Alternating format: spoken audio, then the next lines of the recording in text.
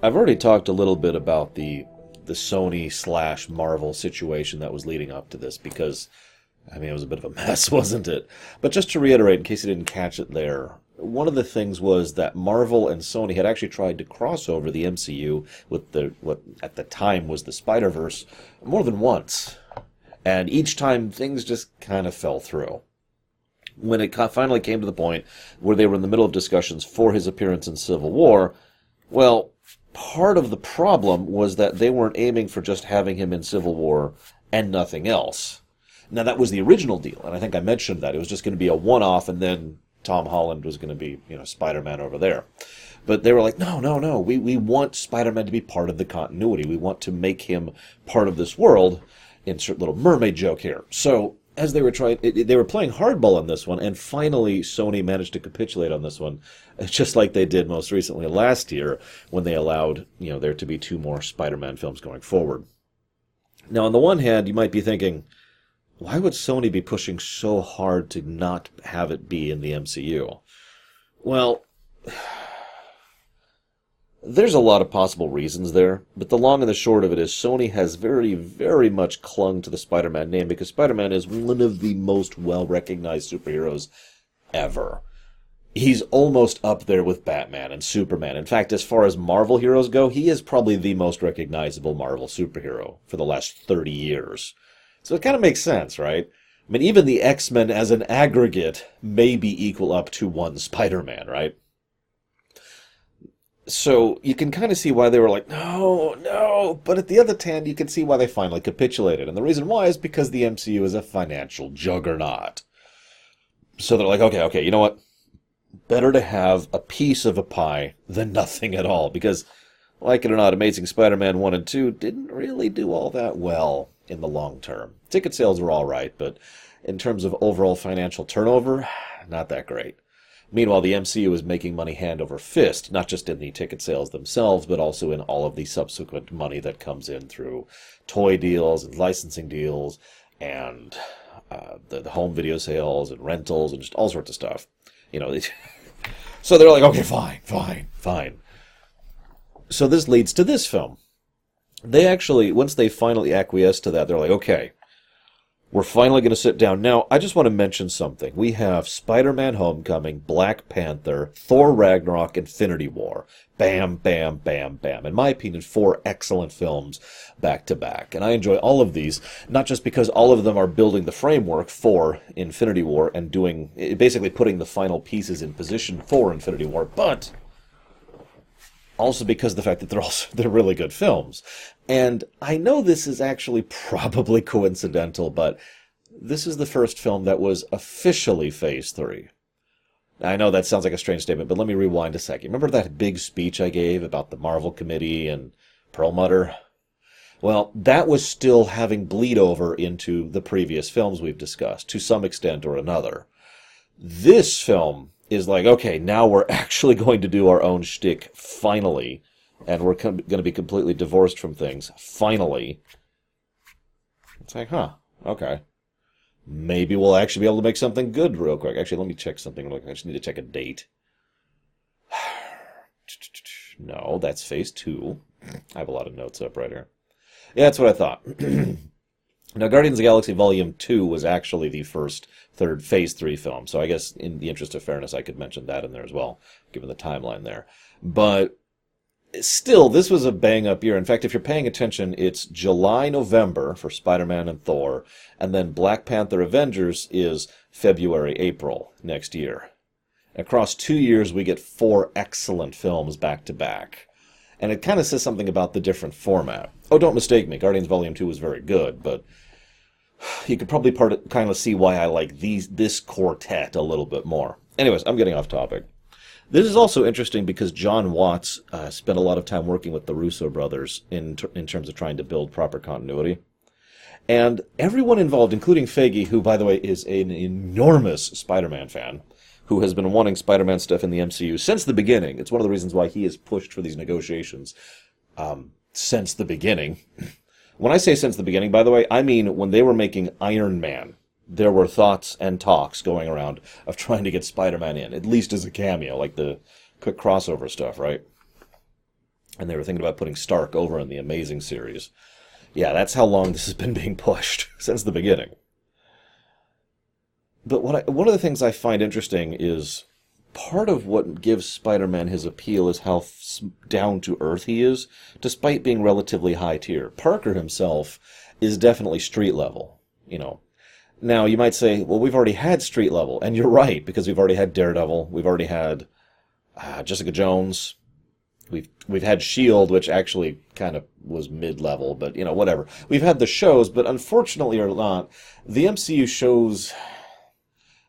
I'm frowning not because of their quality, which is irrelevant, it's because of their disconnect. The MCU shows have always been kind of in a bubble to the MCU itself, which, in my opinion, is an absolutely huge mistake. The one and only time they ever tried to do a direct crossover was with with Winter Soldier and with S.H.I.E.L.D., and that was also kind of fallen apart, and then most of the rest of the shows were started and initiated under the reign of Perlmutter, who, as I mentioned before, was a bad influence on the MCU. Now, there's been talks going around that Feige didn't like the shows, and I haven't been able to substantiate that because I wasn't able to find anything that indicated he really didn't. But I bring all this up because this is the first time in the films we have had a street-level thing going on in the MCU. Now, I suppose the other interesting thing is that Spidey himself is actually mid-level. His power set is pretty high tier, relatively speaking. He is a genius, a bona fide genius who made his own web shooters in high school, for God's sakes. I mean, I don't even know what else to add to that. And has, you know, substantial strength and substantial durability and incredible agility and spider sense and amazing perception and the ability to stick to walls and all this stuff. He is a mid-tier hero. In fact, in many ways, he is more than equal to the task of being a mainline Avenger. But he's low tier. By that I mean he is low level. See, I hear people use the term level and tier basically equally, so it's hard to gauge it. His power set is mid-tier. His territory is low tier. He's just running around trying to help people, right? Anyways, let's move forward. Because the next thing I want to talk about, and I wasn't just saying that for no reason, is Michael Keaton, who is absolutely amazing as Toomes, who I will probably call Toomes most of the time, but I just want to say that he's awesome, because he's the exact same thing. Seriously, if you look at his tech and his gadgets and his experience with it, because he is using Chitauri tech, he is effectively mid-tier as well. But he's focusing on being low-tier, down here, under the radar. If you think about the kind of money he's making, you might be like, man, no wonder he's so rich. That's not rich. That's comfortable. And I'm not saying that to be dismissive. My point is that he's making decent money, like, by our standards. The money he makes yearly is a rounding error for someone who is actually rich. That's the point. He is mid-tier in low tier, just like Parker. He also comes across very well as just obviously he's got an emotional problem. He was actually referred to as a psychopath by Aaron, but you know, he's got emotional issues, but ultimately the man is really, really relatable, believable. Like, you could just see him working down the shop. I actually know people like him, and I get along with people, minus the violence and the crime thing. I get along with people like him. Because it's just, hey, on a day at work, yep, make sure you get that thing up, you're right. Because there's a weird amount of casual competence in that kind of ground-level worker that I really appreciate. And Michael Keaton does a great job of. This then leads to Damage Control showing up. This, I've actually already talked about this, so forgive me for the repetition. This has always irritated me a little bit. So, Damage Control comes in and takes over. No recompense. Why? Part of the point, like one of the major points of Damage Control is to recompense, to fix and repair and pay for all of the collateral that I've talked about many times when it comes to the superhero stuff.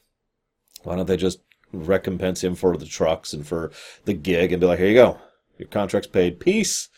It wouldn't even cost them much to buy out his contract, for God's sakes.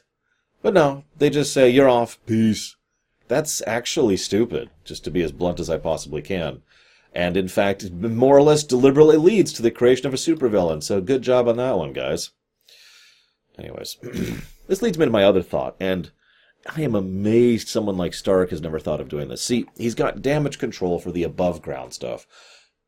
Someone like Toombs, with his contacts, with his know-how, with his abilities, would be invaluable to be also on the payroll. To keep the underworld under check, too. To keep the black market, and smuggling rings, and salvaging rings. To try and make sure that any of the tech or whatever that is being utilized underneath the hood, so to speak, under the radar, is something that is still being kept track of. Not to stamp it out, but to try and make sure that... Sorry, I just got an email that's really dumb. That just really startled me. To try and make sure that they're keeping tabs on it. To make sure it doesn't end up in hands it shouldn't be in. It's not like we haven't already seen that this is a problem. We saw this in Ultron. We're going to see this in Black Panther, for God's sakes. This is an issue. There is a criminal element interested in alien tech or magic tech or whatever, Wakandan tech, right? So it makes perfect sense to try and have so... I mean, God, it's just so duh to me. I can't believe no one thinks of that. Anyways, so then we start off with, Parker doing a video. Hey, look, it's me, and I'm recording the video.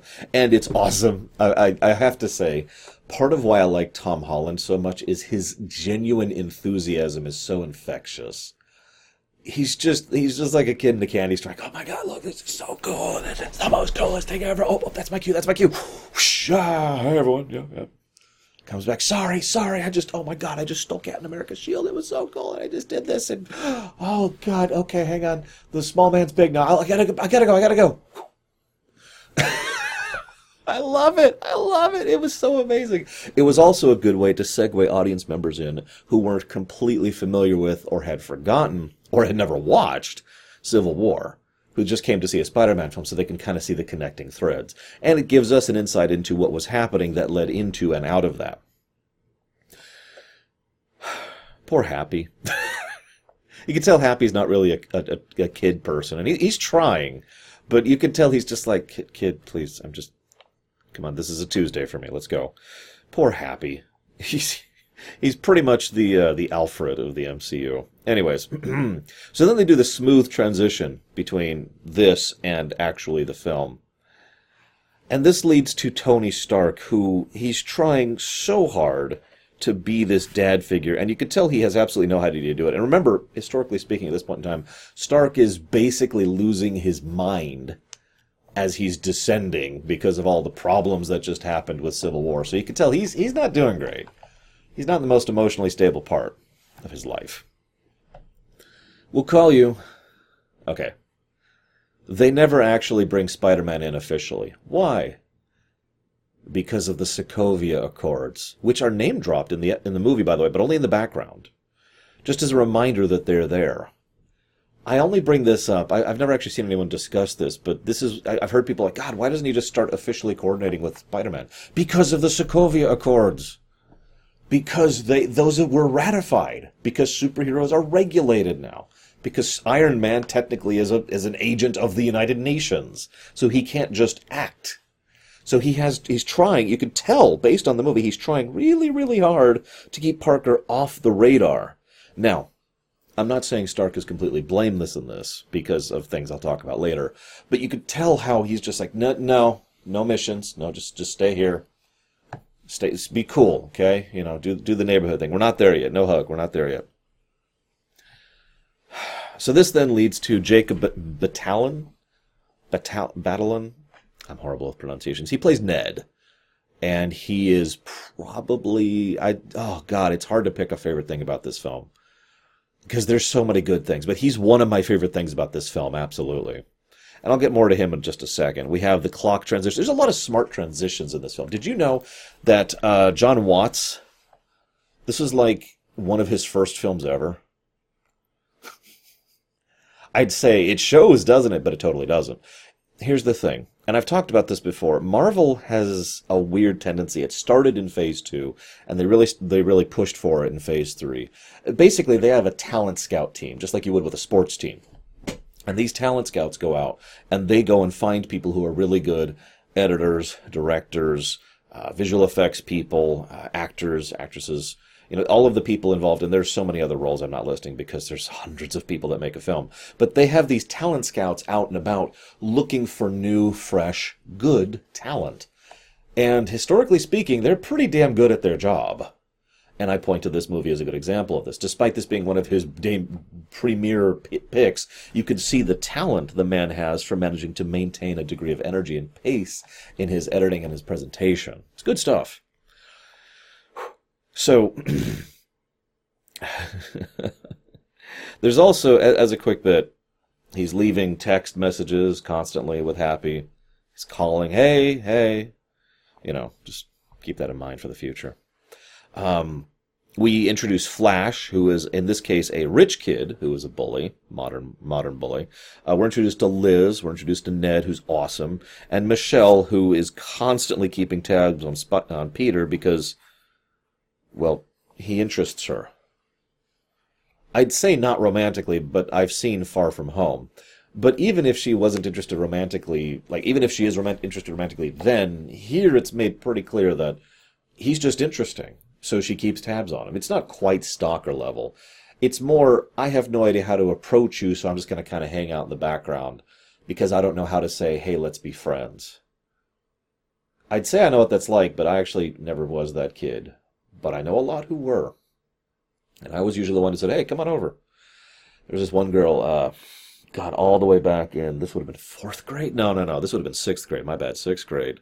And she was super shy and didn't know how to express herself at all. And me and my friends at the time, I guess I just shouldn't name names, Bob and Bob 2 and Bob 3. It's the 4 of us. We were all guys, and we just hang out. And she was all super shy and over there. And finally I was just like, hey, what's going on? And I just kind of dragged her into the conversation. And she's like, but it was okay because she really did want to be part of it because I was paying attention. And you could just see the inference there. It's a shame, of course, that no one ever really tries to reach out to Michelle to do the same thing for her. But whatever, I suppose. Stark Tech in the suit is awesome. Can I just say? That's an awesome idea. It makes perfect sense. Why wouldn't Tony put all of that tech into this suit? He even, if you pay attention, some of the specific things he put in there make sense because of stuff he's been through. He even put in heating. Why? You remember when he was, out in, was it Minnesota or Michigan? I don't remember, but, when he was freezing, just, here you go, here's some heating tech. Anyways. So then he runs around and he starts helping stuff. And when I say helping, I mean he helps a woman find where she's going, and he stops a bike robber, but, he doesn't actually really make it better. He tries to stop what he thinks is a car robber, but it's not. You left your keys in the car. I've only done that like twice in my life, and there's a reason for that, because that is a nightmare situation to get around. My God. That's not bragging. That was horrible. I once had to actually have a friend come from many, many miles away, like a half-hour trip, just to come rescue me from my car because I felt so damn stupid. Anyways, point being, yeah, I feel for that guy. And then he goes and he calls and he talks about the lady who gave him a churro, and he does all this stuff, right? And I want you to remember that, okay? And this is the exact moment I realized that I'm watching MCU Lower Decks. I've talked many times about the concept of a Lower Decks episode. It's named, for those of you who don't watch my other stuff, there's an episode of Star Trek The Next Generation called The Lower Decks. And it's a normal episode from the perspective of the people at the ground level, the ensigns and the lieutenants, rather than the command staff, right? And it's actually a really good episode, and it completely turns all of the usual tropes and concepts on its head, because all of a sudden you're doing this, looking up at it, rather than the usual view, which is up here looking down at it. And I've always loved a good Lower Deck story, and as it happens, most Lower Deck stories tend to be good in one manner or another. And here we are. Because, again, Toombs himself is also Lower Decks. He's the guy under the radar. He's trying very hard to stay under the radar. No matter how many times Tinkerer over there keeps saying, hey, high pressure. No high pressure thing. Because the whole point is he needs to stay Lower Decks. He needs to stay low tier. To relate this in a sort of a strategy sort of a way, if you're an up-and-coming power, military, political, economic, one of the goals, this is a common concept. One of the goals is you want to stay small enough so that you don't get the attention of the people much, much bigger than you who can crush you like an ant. Because they can. They can just roll right over you unless you have some kind of lateral way of avoiding the conflict entirely. And you just want to not stay on their radar. We're just over here. You want to be big, but you want to be big to the people who are smaller than you. It's all relative. So you can kind of see how there's this wonderful balancing act that Toomes is doing the whole time. So... I have a note here. That poor Lego. The Death Star Lego. I actually don't want the Death Star Lego. No, the one I want is more expensive than that, if you'd believe it. It's the Star Destroyer one, which, as of me saying this, is not out. But by the time this video goes live, it will actually have come out. It's like $600 or something stupid. I can never waste money on something like that. My God, that's like a month's rent. Or half a month's rent. But the point being, that is way too much money for a toy. But still, that poor Lego. I weep. I hope they didn't have to do 2 takes. Because that would really suck. Okay, we can bring in the second Death Star. I'm sorry. I like Marissa Tomei as May. Marissa Tomei as May. God, that's such a weird sentence. I like the actress's portrayal as Aunt May. I do. I know some people are like, but I don't mind changing things. I never have, as long as you do something good with it. And as it happens, I do think she does a good job with the role. She clearly comes across as someone who is supportive. She's, the cool adult figure, as it usually is shown. But someone who does care. Someone who is involved in this. Someone who actually is trying very hard to reach out to her son. I know he's not biologically her son, but in every other way, he is her son. And you can tell that this means a lot to her and that she is trying. And she tries constantly throughout the film, which is interesting because it makes a nice parallel between Tony, who appears to not be trying, but in fact is trying just as hard. Just interesting contrast there. Note that there's no smear campaign on Spider-Man in this. Did you catch that, right? They actually did make a point of that, and I like that. And it makes perfect sense. First of all, this is the MCU. Superheroes are relatively well known, and there's no J. Jonah Jameson yet. And as a consequence, no one's out there trying to deride or twist facts or fake news their way in order to make Spider-Man look like a villain.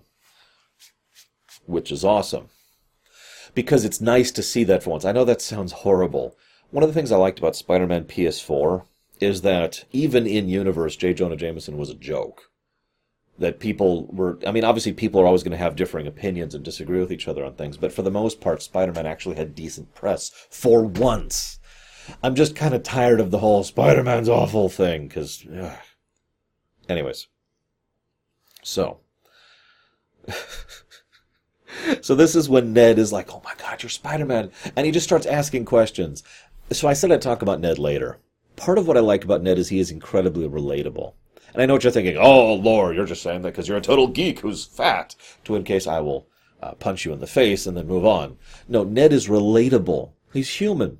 I want you to picture for a moment. Like, even at your current age, never mind when you were in high school, or if you are in high school, but even at whatever your current age is, imagine someone you're very close to, a close friend, your buddy, Pax for me, or Gary for me, or Third for me, or Guido for me. I got a lot of close friends. Rax, Brigwin. Anyways, let's imagine for a moment that someone really close to you, that you know, is just, hey, I have superpowers. Oh my God, you have superpowers. How do they work? Can you do this? Can you fly? Do you have like venom web? Do you have venom at all? Do you lay eggs? Are you strong? Can you stick on a wall? Like, just, there's so many questions, right? And it's so relatable. I love it. It's actually one of the things I liked about Shazam, the Shazam film. It's one of the things they got right in that film, in my opinion, was the okay, how does this work? How does that work? What do you do? It was very relatable, very, very human, and I love it.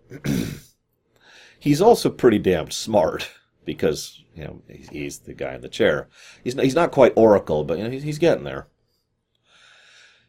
So this is when we have our first big hint of something that I'll talk about in a minute. There's a really, really big... Liz's house is really big, very fancy. Like, that house is probably in the $1 million range. I totally meant to look this up. Hang on. It's very expensive, though. It's in the New York suburbs. Don't worry, I actually have a house app here because, of course I do. I'm in my late 30s. Why wouldn't I? Okay, so let's just check out New York real quick here. Let's just see what housing costs right now. Just any house. Just give me a moment. Give me a moment. Because this is, oh my God, the amount of money. As I said, he's not really rich, but you got to kind of figure how rich he is. Okay, so there's New York proper, so there's Newark. Let's zoom out a little bit more. Here we go.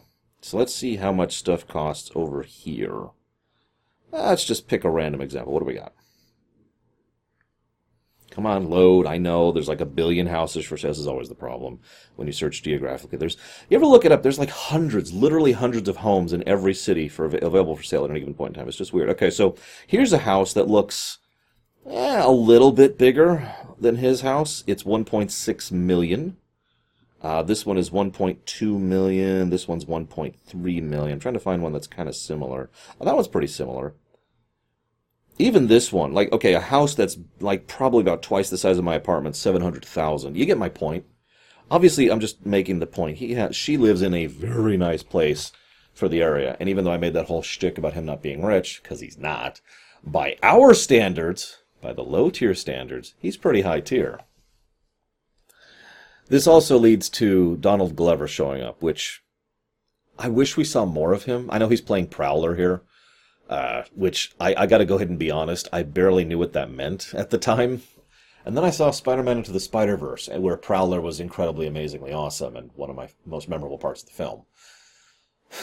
Anyways, Glover does a good job with just the casualness of the role. And I'm not trying to blow people up. I'm not... What are you doing, kid? Well, we do have the anti-gravity things. Really? Then Spidey shows up, and he's like, hey, shoot at me if you got to shoot something. This leads to some collateral damage. A treehouse, the tent. He's doing a cookout, Little stuff. A shed, Keep that in mind for later, though. So, of course, collateral damage happens. And...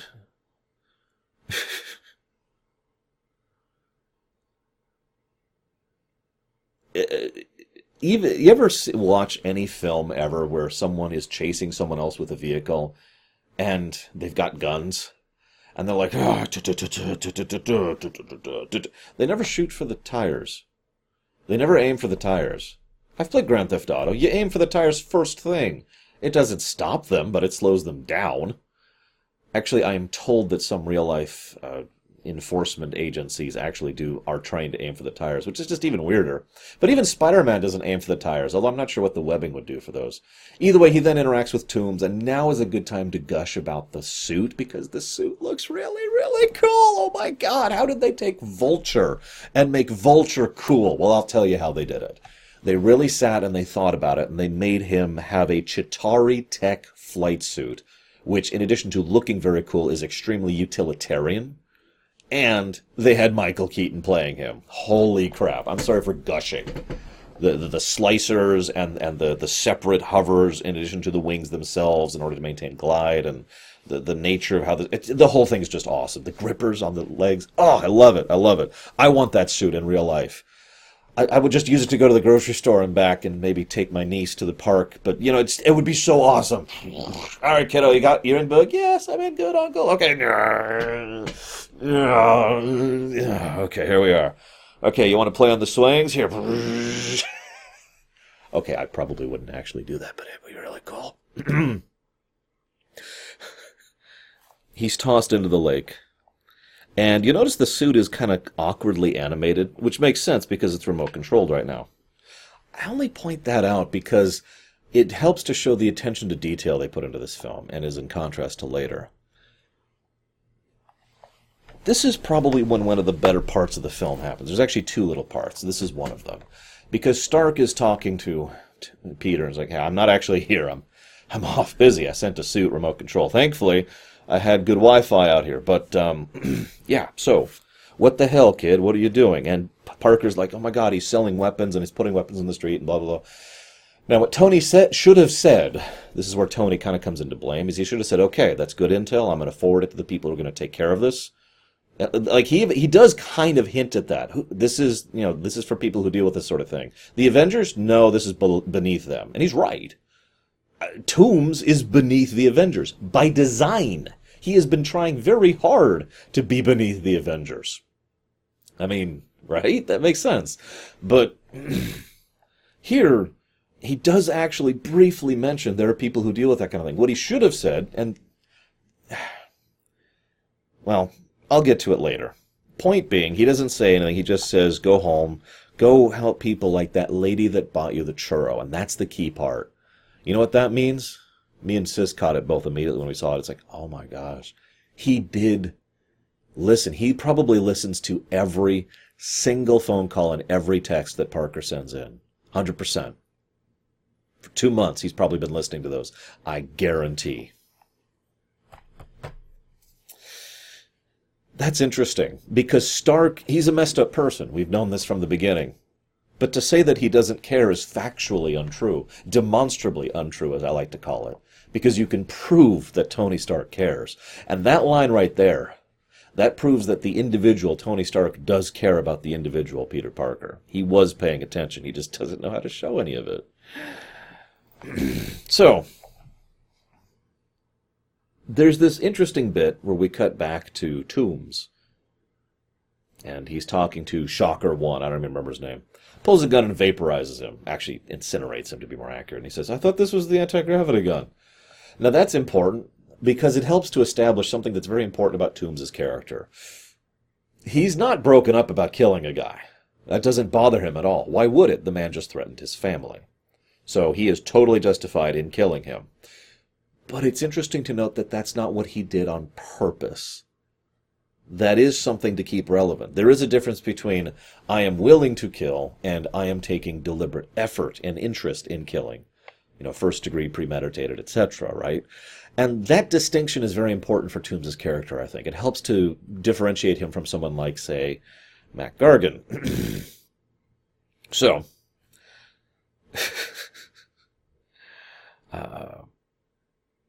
everyone immediately accepts Parker back into the team, because Flash sucks that hard.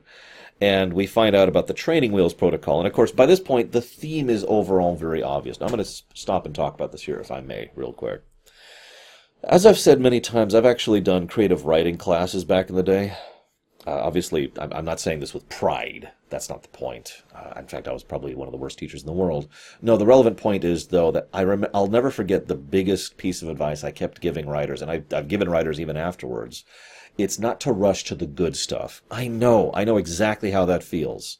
I know exactly what that writing instinct is. You're sitting here, you're writing your intro, you're doing your establishment, you're doing your build-up, and it's like, I just want to get to the really cool stuff. I want to get to the big reveal. I want to get to the big action sequence. I want to get to the drama. Whatever the core is of your work, that you just want to get there, right? Don't do that.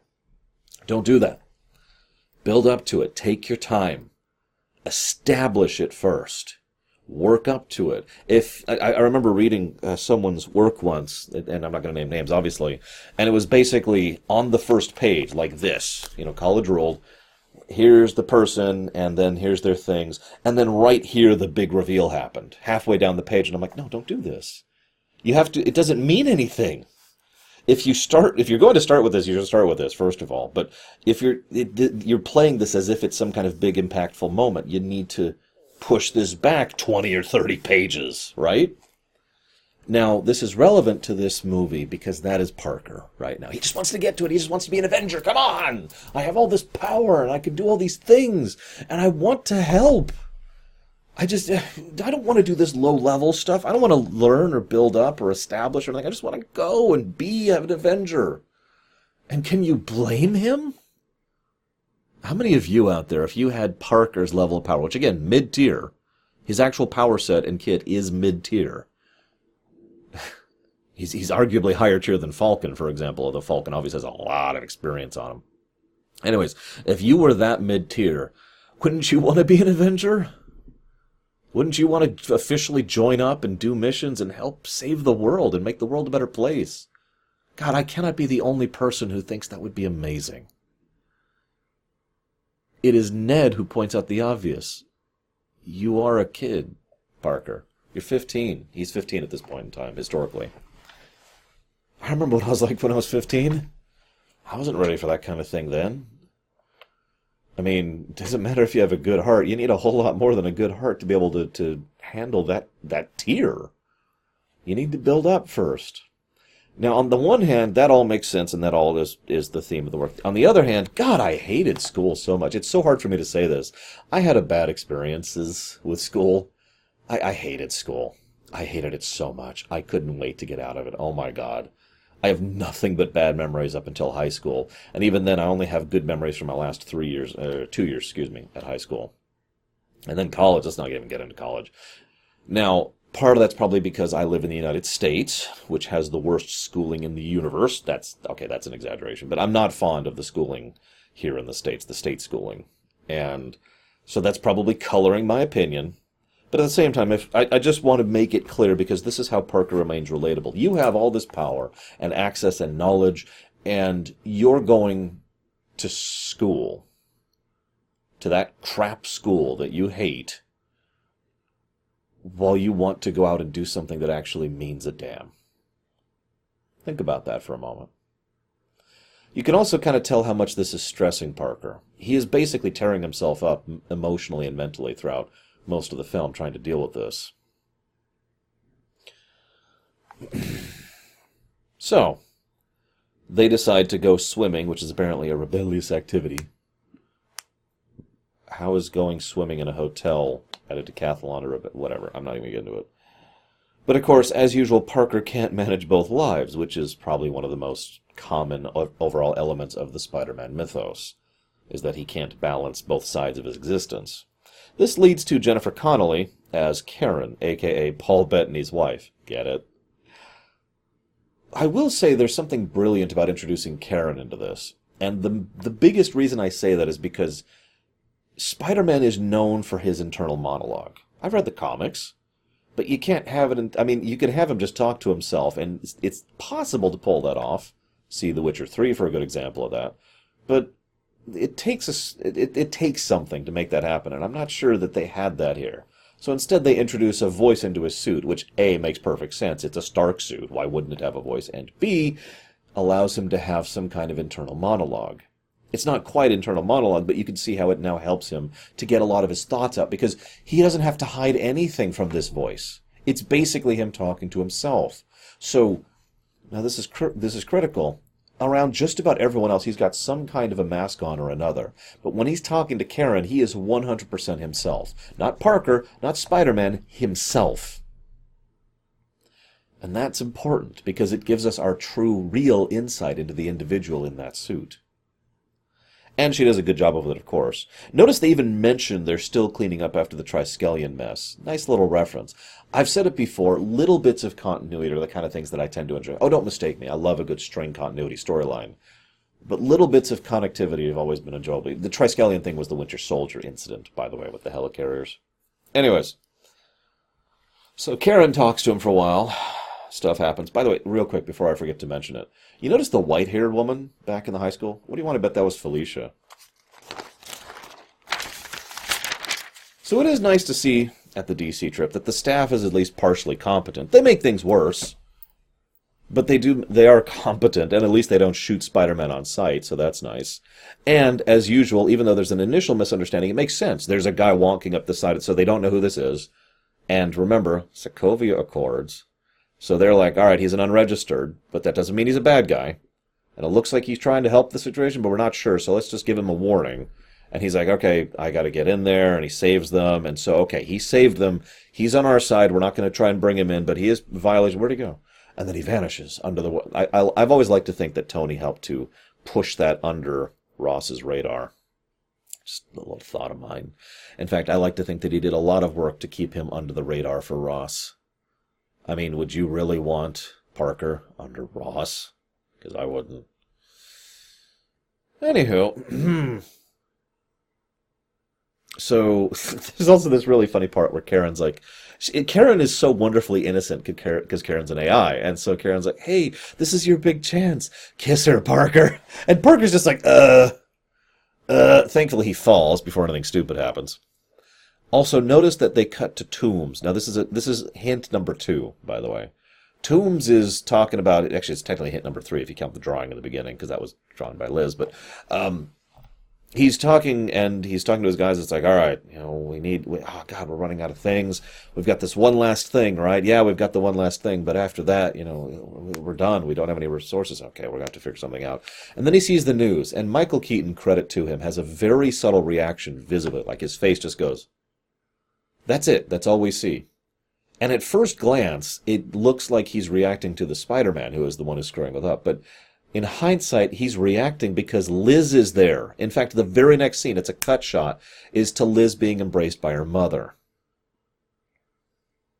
So then he goes in and is brought in by Principal Morita. That made me smile. He's even got a picture from the Howling Commandos back in World War II. Nice touch. Nice touch. Same actor. And he's like, okay, no, I've got to figure this out. I've got to deal with this. You don't understand. So he goes and he interacts with Aaron Davis, who, again, Glover does a great job with it. I loved him in Solo, by the way. I just want to say, I like him in just about everything I see him in, so I guess there's that. And, yeah, I got a nephew. Now, I want to point out this scene, though, the scene with him and Prowler, because it's the first time Peter Parker, that is to say, let me realize that, it's the first time Spider-Man really succeeds at what he's doing because he stops trying to pretend to be something he isn't. He walks up, oh, you're going to tell me where this is. And of course, Glover's just, Aaron Davis, he's just walking circles around him verbally. Like, dude, you need to get better at this part of the job, okay? This ain't your shtick, okay? Seriously, dude. I got ice cream in here. You gonna let me out? Dude, you're gonna... Come on, man. It'll dissolve in 2 hours. No, dude! But it's a really good scene, and of course it lays the foundations. He does actually refer to a Miles in the post-credits thing, and he talks about his nephew.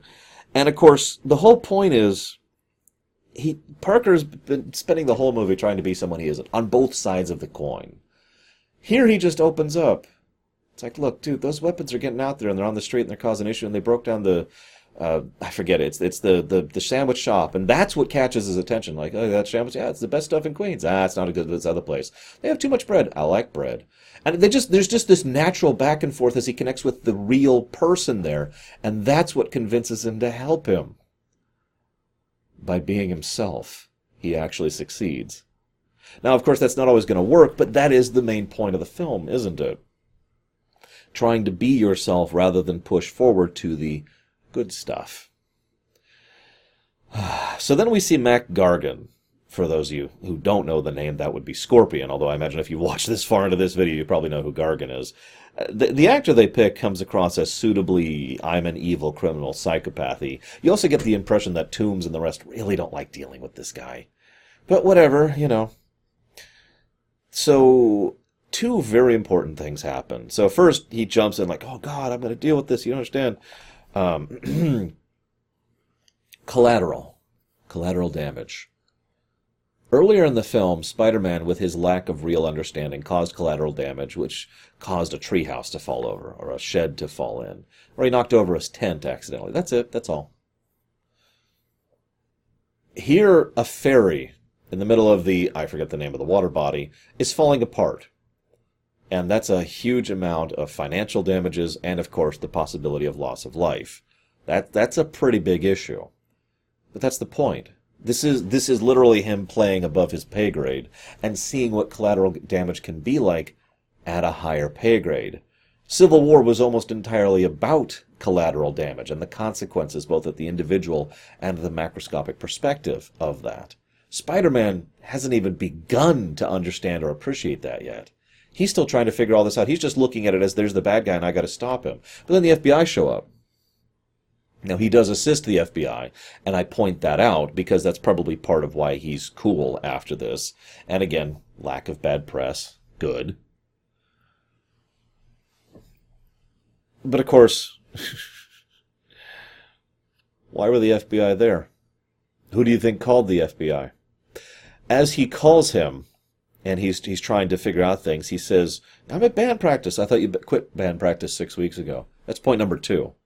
That he's paying attention, that he really is actively following along with Parker's life. You'll also notice Tony calls him. This is a bloody subtle point. See, in Civil War we find out that Pepper and Stark have kind of separated, trying a separation thing. it is implied that it's because he's just... And that does make sense, because he does go a little in Civil War. Civil War then bleeds naturally into the events of this film, and then this film kind of keeps going, right? I point all this out because he is with Pepper at the end. And we can pretty much track relatively when he gets back together with her, because I bet you money the first thing he did after getting back together with her and the two talking about it is he reaches out to Peter, independently by himself on his own. Hi, I'd like to, hey, listen, I'm trying to do the dad thing, and, you know, I don't know how to do it. My father, you know, I'm trying to break the cycle of blah, blah, blah, and he opens up in a way that he hadn't before. Wonderfully subtle point. But, of course, also very accurate, because he was doing that. As I said, demonstrably, he's been doing this whole time. It's just, he doesn't know how to say it. He doesn't know how to express it. So, Iron Man comes in and helps. You notice the animations on this Iron Man are much more fluid, which makes sense, because that's actually still Tony in the suit. And Parker is, of course, pissed off because he feels abandoned and he feels alone, and he even outbursts, you don't even care enough to be here, and then Stark just walks right out. And you notice Parker just recoils. Now that's a nice touch for several reasons. First, because it's kind of the dad turning, like, okay, son, you know, you're in trouble now, kind of a thing. But more to the point, the man who has no superpowers whatsoever walking out of his super armored death tank is what terrifies the kid who could probably break his bones in a second flat. Because Stark doesn't need the suit. Not really. Not to be who he is. That was his whole character arc in Iron Man 3, after all. And I know some of us like to forget Iron Man 3, but, you know, whatever. So, I wanted you to be better. I wanted you to be better than me. Who do you think called the FBI? Who do you think was listening this whole time? It's not like Stark didn't care. It's not like Stark wasn't paying attention and working with him. It's just he wasn't working with him the right way. This, by the way, this is the difference between Tony Stark and Captain Rogers. Rogers is in many ways a people person. His greatest stat is his charisma.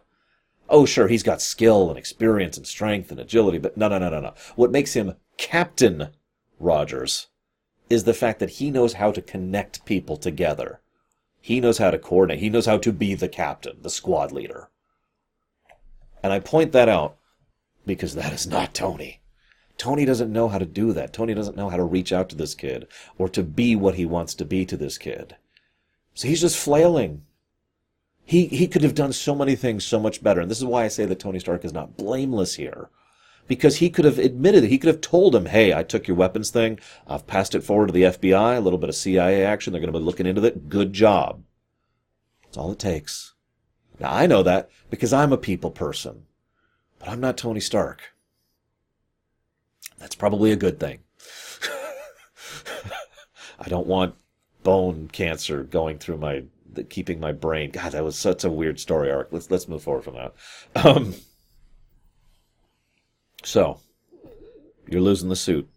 Why? No, this is all I've got. If you're nothing without the suit, then you shouldn't have it. And by God, he'd know. Right? So,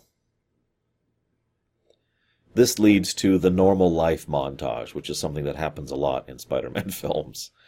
What's most amusing is he has so much relief. He is so much more at ease. All that pressure is gone. All that push, all of that tearing himself apart stress is gone. He can just live his life. And this is something he never realized he wanted, but now that he's doing it, you can see how much he's just feeling so much better. And it's a very light moment. It's a very happy moment, and that's good because the next thing that happens is he opens the door and he sees tombs. That is a brilliant reveal, if I might say so. I'm going to go ahead and admit something to my shame. I didn't call that when I saw this in the theaters. I really didn't. It caught me completely by surprise. You should have heard my audience. Audible. Just, oh God, because everyone knew what that meant immediately. As soon as we see him there at Liz's house, it's, oh God, he's why. He's the money. He's her father. Oh, God. All his talk about family and... it all suddenly just clicked instantly. How many of you caught it or didn't catch it your first time through? I'm just curious. Because that was a bloody amazing reveal, the way it was presented. God, I loved that. And of course, Michael Keaton plays it perfectly, and so does Holland. You'll notice that it takes Holland minutes to recover to the point of being able to talk normally. He is just... yeah. Because, I mean, he's never been a good liar. And he just goes into total catatonic shock. Like, okay, yeah. Well, okay, have a smile. And he's just looking over at Toombs like... It takes him it takes him basically until the end of the scene for him to start recovering. You don't have to drive us. No, it's okay. It's on my way to a flight. Okay. And then, of course, Liz, who is just innocently sharing information, shares just enough information about certain events that allows Toombs to put it together. Because he's not stupid. I mean, he's not a super brain genius like Parker is, but he's not stupid. I mean, God's sakes. He also, he was there at each of the incidents referenced. That's kind of part of the point. Or at least he was here at one of them. He also knows of the other one because he knows Spiderman was there because he saw it on the TV earlier. He was so freaked out because his daughter was there, right? And so he puts it together. And this then leads to a wonderful scene. In fact, it might be my favorite scene in the film. Because it's just Michael Keaton, and the music is just getting darker and darker and darker and darker, and there's just this beat that's increasing the background. Excuse me, one moment. And Michael Keaton is, of course, dialing it up to 11. And he comes across as absolutely terrifying outside of the suit. He is his most terrifying when he's not in this giant death suit of doom. He's just a dude talking to Parker. And that says a lot right there. And that's part of why I fell in love with this character so much. And I do hope we see Toombs in the future to some extent, because damn! Just, woo! So, this is when we put together the big thing. The thing that Tinkerer has been hinting at the entire film. See, and it's all obvious now why it is that Toombs has been avoiding doing this big, high pressure suit gig. It's because no, we need to stay under the radar. We have to stay under the radar. But after the ferry incident, they're on the radar. Iron Man himself showed up. So now that they are on the radar, well, it's do or die, isn't it? So since they already know about us, fine, let's go for it, and let's steal actual Stark tech, which will seriously put them on the radar. And if we're being honest, as horrible as this may sound, I've heard some people speculate on how bad it would have gone if they'd actually stolen it. Stark puts trackers in all of his things. Not just the plane. Like, all of that tech, I guarantee you, there's trackers everywhere. He would have found out relatively quickly. He would have come in on it relatively quickly, and that would have been the end of the Vulture. Just my take on that. Because he was playing above his pay grade. And there's consequences for doing that, like I hinted at earlier with the whole, small country analogy. But Parker, he looks at this, and it takes him a good minute or two to decide. Until finally he's like, yeah, okay, I need to do this. When you have the kind of powers that he has, and bad things happen, and you didn't do anything, that's on you. So he runs to the school, and that's when he encounters Shocker. That is to say, Shocker 2. Tiny little note, they never actually explain how Shocker 2 knew to go there. They never actually go into that. He's just there.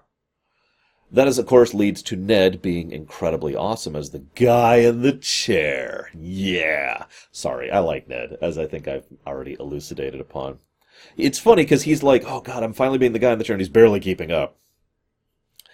This then leads to a great scene where Toombs talks about guys like us. They don't care about us. We build their roads, we fight their wars, but they don't actually give a damn. We live on their table scraps, and I know you know what that means. Now, what's interesting to me is he goes into this whole spiel, and he's kind of right. That's part of what makes Toombs such an interesting, relatable character in his own right. Oh, he's a villain. Again, he's probably not a psychopath. He's probably a little bit sociopathic, though. But this is someone who He's blue collar. This is his 9 to 5. You'll notice that he never goes out of his way to try and poison the gas main or murder this, and he never takes... One of the things that they kind of screwed up with Dr. Octopus in the second Raimi Spider-Man film, as much as I like that film, was they made him just kind of jump into the villain pool, and all of a sudden he just started doing villainous things because he was a villain. Toomes doesn't do that. Toomes has a motivation. Toomes has a goal. Toomes has a job. Like I said, this is a 9 to 5. So everything he does is not to try and hurt or harm others, although his actions do indeed cause harm to others, but it's all indirectly. There's no, I'm going to murder this person, or I'm going to take this person hostage, or whatever, because he's not like that. Like the earlier point, he wasn't wanting to kill the guy, he just accepted killing the guy, and that is a distinction. So, that leads to probably my favorite scene. No, there's no probably. It's my favorite scene of the film. And of course, it's based on one of the most iconic comics of Spider-Man ever, so that kind of helps. And this is one of the reasons I love Tom Holland, because he portrays a kid who's scared really, really well. I feel for him in that moment. He's under the rubble. And he stops being Parker and he stops being Spider-Man. He's just scared. He just can't help, and he cries out, "Please, anyone, I'm down here and I can't move, and I'm just, help, please." Oh, that scene hits, and it hurts. And you just look at him and you realize, but because of everything, because of the lineup and how this has come, even if someone does eventually come to help him, it'll be a long time from now. He's trapped there and he can't do anything about it. He sees the water reflection. He says, all right, screw it, I'm going to do it. And he slowly, very carefully pushes his way out. Because after all, as Into the Spider-Verse showed us, the one continuous trait and quality of any Spider-Man is that they get back up. So he does. Big epic fight. You notice that the one box he was going to take as a bonus prize was the arc reactors. Holy crap! Think about that for a minute. I'm just going to run through the last of this because, as usual, I don't have much to say about big action scenes. It's a good action scene. Don't mistake me. It's just okay. Parker saves Toomes, which is interesting in its own right. You can't tell me he didn't care. You can't tell me he didn't notice that. He's in this bit, I'm trying to save you, you idiot! And for the first time ever, actually, Happy legitimately reaches out to Parker. And what I mean by that is, not just that he's like, hey, Parker, let's go do thing. No, what I mean by that is he treats Parker like someone he doesn't want to have nothing to do with. You know what I'm talking about? When someone's just like, I don't want to deal with you. That's what Happy's been this whole film. For the first time, he's just talking with him like he's a guy, like he's someone he can talk with. Check it out. Cool. Look, it'll drive itself. It's a neat little thing. Hey, check it. Just like a person talking to another person, which is good because that's going to continue in Far From Home. There's going to be a good thing going on there. And we see the new Avengers HQ. Spoiler for Infinity War. That was a test, right? That was a test. Yeah, that was a test. I have to admit, it feels a little weird for him to officially decline becoming part of the official Avengers, but at the same time, it also makes perfect sense because, well, of everything that this whole film has been about. He looks at this, and it's what he always wanted, and he's finally getting it, and he's like, no, I think I'm ready. I'd like to go earn it first. Several people would say he has earned it, and I would agree. But he still wants to go and live his normal life a little bit more and stay, keep his ear to the ground a little bit more before he actually becomes official. Which leads to Potts coming out. Where is he? You have the ring. You kid, I've had this ring since 2008. I love that bit. We also see the Iron Spider. Nice little tease there. I love that suit, by the way. One of my favorite Spider-Man suits ever. And Aunt May finds out, leading to a fundamental shift in the status quo going forward, which is good. In fact, every film Spider-Man's in has at least one major status quo shift in it, which is interesting, including Far From Home, by the way, which is doubly funny since they made that not thinking there might be another one, because at the time, Sony negotiations, right? So that cuts us off. There's a mid-credits scene, though, which I'd be remiss if I didn't talk about, where Toomes meets with Scorpion. I'm just going to call him what it is. And Scorpion, he's like, yeah, no, I know a few men who'd like to reach out to him and cut his head off and put it in a dryer. And he says it so casually, and that's the difference right there between Toomes and Scorpion. Toomes then, of course, defends him. Says, nah, if I knew him, he'd be dead already. Toomes defends Spider-Man's identity. Doesn't have to. Because he's not that much of a monster. Because he's not that kind of a villain. Because just because you are a villain doesn't mean you are suddenly a villain across the board, like I referenced earlier with Otto Octavius. There's a difference between I'm willing to do evil acts and dead puppies. And I do like that they show that. Although I'm curious, as always, why you think he did it. Respect? Because he owed him? For his family? For their family? Maybe because he, saved his life? There's actually a lot of options there. I like the simplest answer. I think he did it because he looked at Gargan and was disgusted by him. And doesn't want that kind of scum going and just murdering some kid. No matter what he did to him and his family, he doesn't deserve that. That's the one I like to think. What do you guys think? Either way, we'll move forward. I forget which one's next, but like I said, we're in the big four now. In the big build-up to Infinity War. So I'll be seeing you guys next time. 3 to go.